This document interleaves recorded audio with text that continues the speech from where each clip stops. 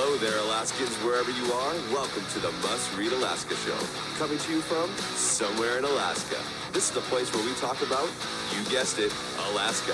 Where we keep the mainstream media on their toes and where we are standing up for what's right in a world run by leftists. You can find out more by heading over to mustreadalaska.com and also checking out the Must Read Alaska YouTube channel for some really great content. But first, let's get this party started. Well, welcome everybody to the Must Read Alaska Show. I'm your host, John Quick, coming to you live from somewhere in Alaska. And boy, do I tell you, we got some snow this week. It's coming down like cats and dogs here on the Kenai Peninsula. Since October, I must have had, goodness gracious, probably 6 feet of snow come and go from where I live here on the Kenai Peninsula. And snow's going nuts at Anchorage this year. So make sure that you pay your snow plower well, because give them a tip, because they are out there probably burning both ends of the candlestick. So we want to welcome everybody for showing up to the Must Read Alaska Show. And we want to thank everybody that listens, watches, excuse me, reads Must Read Alaska. We do this for folks just to get a conservative flair of the news. And we oftentimes have guests on the show who maybe are conservative. And that is what is happening today. We like to give you both sides of the coins here on Must Read Alaska, and just not stick to one side of the party politics. So today I have a great pleasure of welcoming Representative Gray onto the Must Read Alaska Show. Welcome to the Must Read Alaska Show. Thank you so much, John. It's my pleasure to be here. And I'll try not to choke. I'm going to take a little swig of coffee here. Apparently I'm choking on air this morning. Well, welcome to the show, Representative Gray. Tell us, we'll get into some of the things that you're working on and some things that you care about that you're doing this year. But for folks that maybe don't live in your district, Alaska's huge. Tell us, let's go way back. Let's talk about where you grew up and kind of what got you first involved in politics in the first place. Okay, well, I was born in a small town outside of Houston, Texas, and I grew up in a small town outside of Houston. And moved to Alaska the first time in 1998, right after I graduated from the University of Texas at Austin. I got to Anchorage summer of 98, no plan, didn't know anybody, ended up working at the Barnes & Noble on C Street, and made a lot of friends, though, friends that I have to this day. So I wasn't able to make things work. Like a lot of young people who want to make Alaska their home, sometimes getting those first opportunities is the struggle. Yep. And I left Alaska, but always had my eye on getting back here. So in 2016, actually, I had gone to physician assistant school in my mid-30s. And good for you. I didn't kind of figure out what I wanted to do until I was a little older. I was looking for jobs in Alaska, and I was in the National Guard. I had been looking at VA jobs because they're very nice to their Guard members, and Alaska VA made me an offer I couldn't refuse. So my family and I moved back to Anchorage in 2017, and I'm going to be really honest with you, John. I was not a political person for really those 2 decades. There are things that kind of happened in the world of politics that I did not pay attention to. I didn't read the front page of the newspaper. I didn't watch the evening news. I really, really lived in my own little world. I guess. Well, we bought our first house in 2019, right before I deployed to Kosovo with the Alaska National Guard. And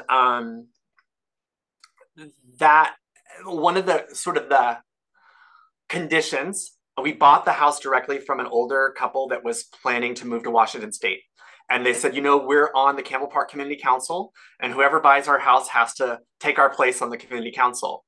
And I guess I followed directions well, because I started going to the that was a prerequisite to buy the house. It was very important to them. They wanted whoever took ownership of their home, they wanted them to take ownership of the community as well. So started going to Campbell Park Community Council. I mean, you're in Nikiski, so it might be different there. But in Anchorage, we have these community councils, and I swear, if you go to 3 in a row, you're going to be asked to be on the board Yeah, they're because like, and you're on the board now. exactly, and that's exactly what happened. I had only been going to a few months, and they had their election. And they were like, well, Andrew's been here a few times. You could be the treasurer. So I ended up being the treasurer. And I'm going to be real frank with you. What happened is Dave Bronson got elected as mayor. And one of the first things he did, even before he got sworn in, is he wanted to initially, it was a very large planned homeless shelter of up to 1,000 people. And it was going to be just a few blocks from my house. And that was what was the fire that got me started going to assembly meetings. I'd never been to an assembly meeting. I didn't know who was on the assembly. And that is not an exaggeration. So until Dave Bronson was elected, really didn't know what an assembly meeting was. Or, I mean, I did because they spoke at the community council, but I didn't know the other people. So I went to town halls. I went to every single assembly meeting. There was a fire inside me that I was going to do everything that I needed to do to make sure that didn't happen. And if I'm honest, there was definitely a NIMBY aspect and that not in my backyard type of feeling. But I learned so much about housing and homelessness in that period. And what we know is that an extremely large shelter like that with, multiple hundreds up to 1,000 people isn't really in the best interest of the people they're trying to help. And so I, over time, just learned a lot about that. And really, to take it all the way to this moment, I ran my campaign on affordable housing. The price of homes at Anchorage has shot up astronomically. Seems like it's the price of a rent millionaire to live in Anchorage these days. yeah, the price of rent. I door knocked up and down Tudor. I know that one of the questions you had was about my district. I'll get that in a second. That I have folks whose rent has gone up 30% in the last few years. Some of these are retirees on fixed incomes, and $1,000 a month for one bedroom was doable. $1,300 a month, not so doable. And they're already in a one bedroom. Like, downsizing is not really the answer. They've downsized. So that was what drove me to this moment here. I ended up in a district where they did the redistricting, and I ended up in a district where the incumbent decided not to run. And next thing you know, you're in the House of Representatives for the state exactly. of Alaska. Yeah. Well, have you sent Dave Bronson a thank you card for lighting the fire under your belly to get involved? You bring up something that I don't actually ever say it out loud, but it is true without a doubt that I am here because of Dave Bronson. I have thought about it. If Forrest Dunbar had won that mayoral election, I would not be in Juneau right now. I'd be going to work at the VA and doing my everyday things. So it's funny how those things happen in life, but that's what happened. So tell me a little bit about some of the things that are going to be your top priorities and exactly what district you represent for the folks that are hearing from you for the first time, just to kind of give a frame of reference. Okay, I will go in reverse order and I'll talk about my district. So my district is House District 20, commonly referred to as the UMed district because it has University of Alaska Anchorage, APU, Providence Hospital, ANMC. So I have those institutions in the middle of my district. I also, my southwest point, for those who know Anchorage, is the corner of Lake Otis and Dowling. And I extend all the way up to East High School, Baxter's my eastern boundary. So it's a relatively large district for Anchorage. I mean, we have some enormous house districts in Alaska for the more rural areas. But for Anchorage, it's relatively large because I have those institutions, which aren't really where people live. And then we have the Campbell Creek Trail and the Chester Creek Trail with a lot of green belt around it. So a lot of green space as well. I filed my first bill that I filed was a requirement that people who are released from prison, who've been in prison for longer than 120 days, have a valid state ID. That may seem at first to have nothing to do with housing and homelessness, but let me explain why it has a lot to do with it. If you don't have a valid state ID, it is very difficult to rent an apartment. It's very difficult to get a job. It's very difficult to open a bank account. It's very difficult to get seen in an emergency department. I mean, having a valid state ID enables people to restart their lives. And not having that ID is a huge impediment. Yeah. And I took some criticism.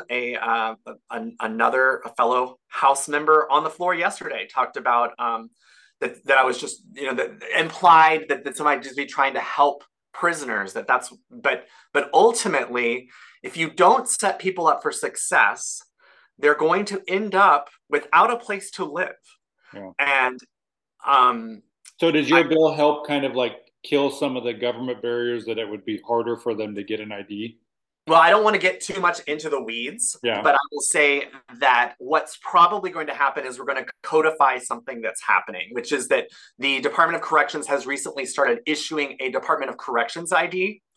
They're not required to do that, but this Department of Corrections ID is recognized by the DMV. So they're able to use that ID to get a driver's license or a state ID. My team and I are working on the correct language and how to figure out how to best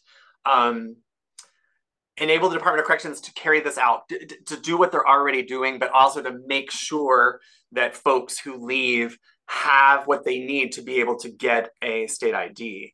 I think we're going to be able to do that. So we've got several different organizations helping me to make this happen.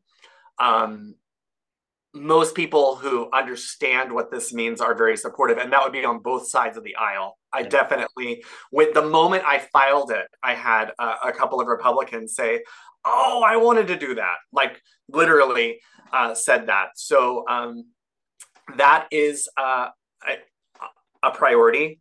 And this isn't really related to legislation, but I am working on and brainstorming with different organizations for how to incentivize more affordable home construction, not only in Anchorage, but in the interior and in rural Alaska. And I have met with our federal delegation to have that conversation. I have met with you name it, and I've probably had a meeting with them. Yeah, I mean, there's no silver bullet. That would be the place I am right now after all the meetings I've had, is there is no silver bullet that is going to suddenly bring down the price of home construction in Alaska. It's a multifactorial problem. When you're building in rural, you've got to deal with water and sewage and the foundation and a 2x4 probably costs $16 up in rural Alaska. Right. Well, and what people will say is like, oh, well, you can get a prefab home. And if you just somehow were able to subsidize the shipping or whatever, and because like ship a home to Nome and to set it up. But the bottom line is that when you factor in the cost of water, sewage, the foundation, especially if it's on unstable soil or permafrost, and you're trying to prepare for that, the price just balloons astronomically. The figures that you'll hear is that like a $200,000 prefab home in the lower 48 would cost between $600,000 and $700,000 at the end of the day in rural Alaska. Yeah. So, and we're talking about a not very exciting small home. When we talk about the interior and in the greater Fairbanks area, we have a lot of the same issues. And actually, I'll jump to my own district near UAA, like what you'd think would be like the most modern part of Anchorage. We have homes on septic, and we have roads that are in just incredibly poor condition. And I acknowledge that. I am aware of it, and for any constituents who are listening, getting the roads improved in my district is, ask anyone in our caucus, ask anyone who talks to me. It is front and center. It is embarrassing that 3 blocks from the University of Alaska Anchorage that we have streets with potholes so deep that they will ruin your Yeah, they'll pop your tire and screw up your they exhaust. will. And I mean, these people, there are people who've been living there for 40, 50 years. These are longtime Anchorage residents, and it's just, it's terrible. And I, I feel like I'm a broken record. I talk about it all the time, but it bothers me so much. Well, I think you got your work cut out for you. I'm sure that you'll be able to accomplish a lot of that this year. But let's switch gears for a second. Yeah. And let's talk about, you have a little bit, you're kind of famous in the book club world. You have a book club that I do. I'm so glad you brought that up. So I do. I host my own podcast, the East Anchorage. Well, it used to be called the East Anchorage Book Club. The East Anchorage Book Club podcast was my podcast prior to being elected. And for better or worse, my team decided that we needed to do a fresh start once I was elected. So it's now called East Anchorage Matters. Okay. Don, I'm going to tell you straight up, hindsight is 2020. I should not have had East Anchorage as the first 2 words for both, because if you search, what's going to happen is book club's going to come up because it's been around. There's over 50 episodes. That's the one people are going to see. So they got to type a lot of letters to get to Matters. But I'm glad you brought it up. East Anchorage Matters. I'm interviewing a lot of folks in this building. I am doing a very concerted effort to interview folks on both sides of the aisle. So I have interviewed Senator Robert Myers from North Pole, part of the Senate minority. I've interviewed Jesse Sumner from Wasilla, representative. I've just finished, it's not out yet, so hot off the presses, I just interviewed Republican Will Stapp, also from Fairbanks area. And that's a really, I mean, he's a Purple Heart recipient. We talk about his time in Iraq. It is a very important, I feel a very important episode. I'm really glad I got to have that conversation with him. So East Anchorage Matters is the new name of my podcast that I'm trying to carry out here in June. So when does it launch? Is it already launched, or is it's launched? So our first guest was the week after we got here. That was Senator Lukey Tobin was the first guest. And then Robert Myers was the second guest. So the 6th episode came out this week, and it actually was when I broke away from interviewing people in the building. I interviewed Anchorage Assembly Chair Suzanne LaFrance, former acting mayor of Anchorage, Austin Quinn Davidson. They were here because the Anchorage Assembly was in Juneau last week, and they walked in my office. And I was like, "Hey, can we do a podcast?" And that one's out this week. Hey, do you mind if I just bring up what I feel like is kind of an elephant in the room? Yeah. Well, because Must Read Alaska's had 2 stories about me in the last week. I just wanted to throw that out there that those have been out there, and I want to say that some like the last paragraph of that first story is one of the funniest. If you don't mind me bringing that up, because it's written by Suzanne Downing, and she said that Representative Gray can get his feelings hurt by walking out the door each morning. And I love that line. It is so funny. And I just wanted to say that I want to frame it and put it up in my office because it is very, very funny. And I get it. I know where it's coming from. That when I give speeches or whatever, that I can get pretty dramatic.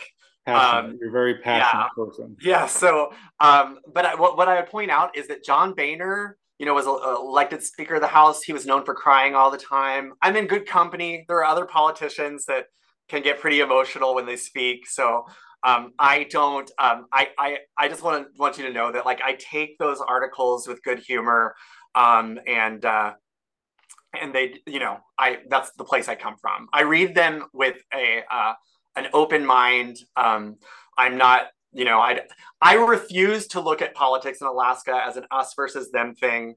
I didn't mention it, but I did, when I grew up in that small town in Texas, I grew up in a very conservative family. My parents voted for Trump. And I I think because I had my father passed away, but I still have a very close relationship with my mom. I I know that it's issues, not personalities. My mom is still my mom. I love her. We may not see eye to eye on a lot of issues in politics, but that doesn't change our relationship. And that's the way I look at folks in my district who maybe didn't vote for me. It's the way I look at folks who write some comments about me on Must Read Alaska. I get it. Hey, well, we're on here chatting, so it doesn't get much better than that. So yeah, no, exactly. So I just wanted to kind of address that up front. That and at the end of the day, I'm not a very good politician. I'm gonna tell you that, John. I'm not.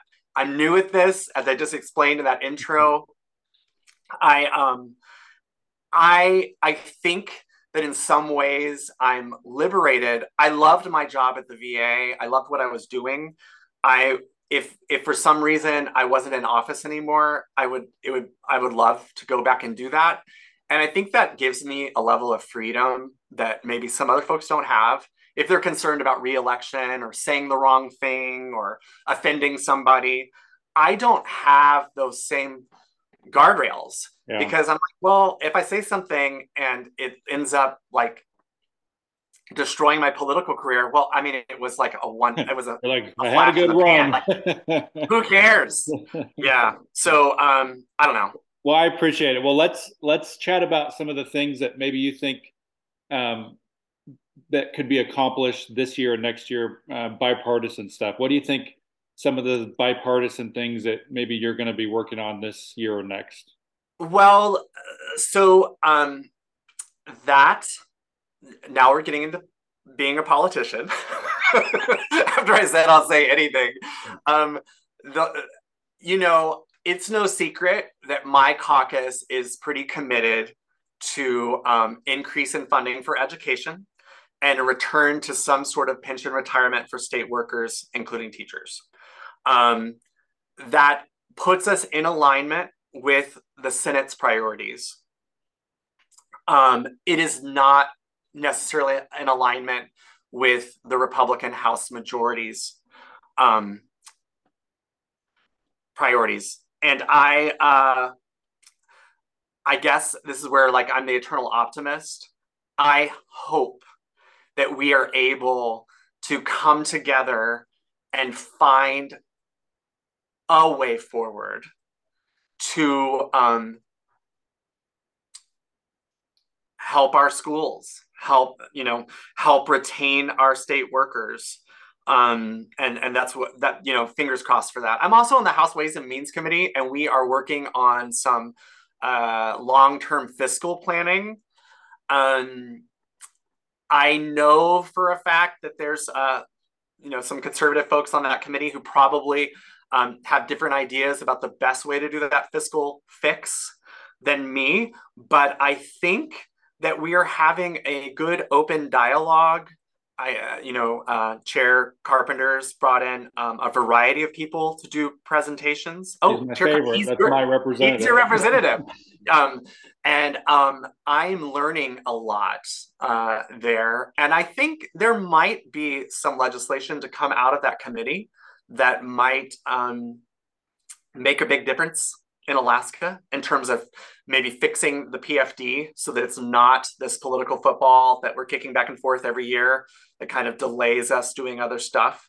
So yeah, I really, it's now become what seems like a way for people to get elected, which is not ideal. I know. And and it's straight up, it's been going on for decades. And I wish that we could figure out a way to solve that problem, because there's so many other things that we need to be talking about. I like that. So let's talk a little bit about foster care and adoption. I know that Sure. seems to be something that you have a passion for. Tell me why this is such an important thing for you. Well, I adopted a child from the foster system, so I think that it's just a personal thing. For me, there's a huge need.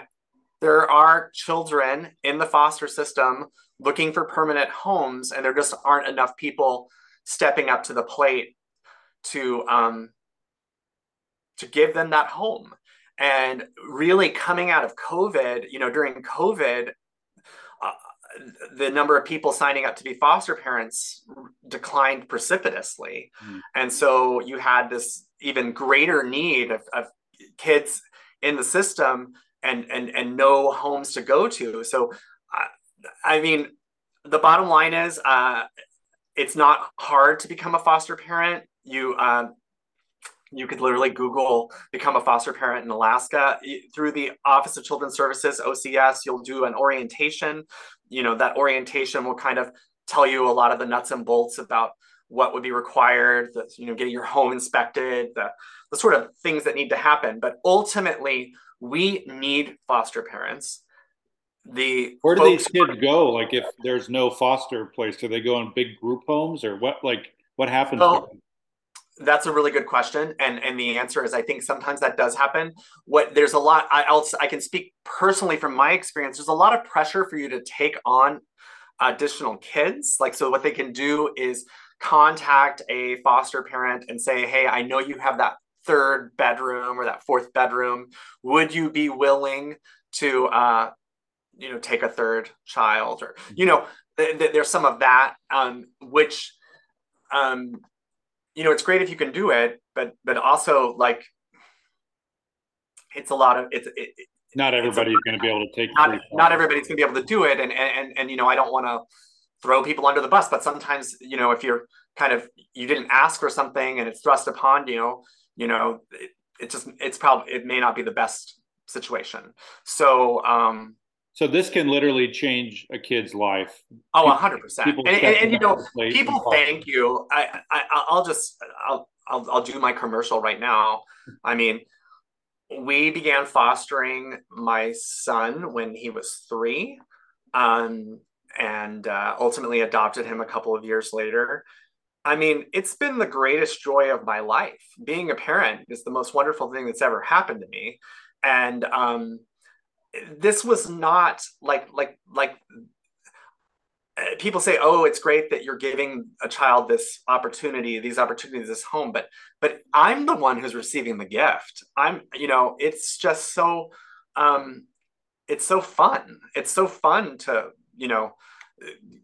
take him to skiing, watch him learn to ski, watch him learn. He was in his first big ski race at Alyeska last Sunday. Nice. Said he never wanted to be in a race, and did it in 4th place, and so that's just such an exciting and fun thing. It's a wonderful gift that you're giving, not only to the child but to yourself. And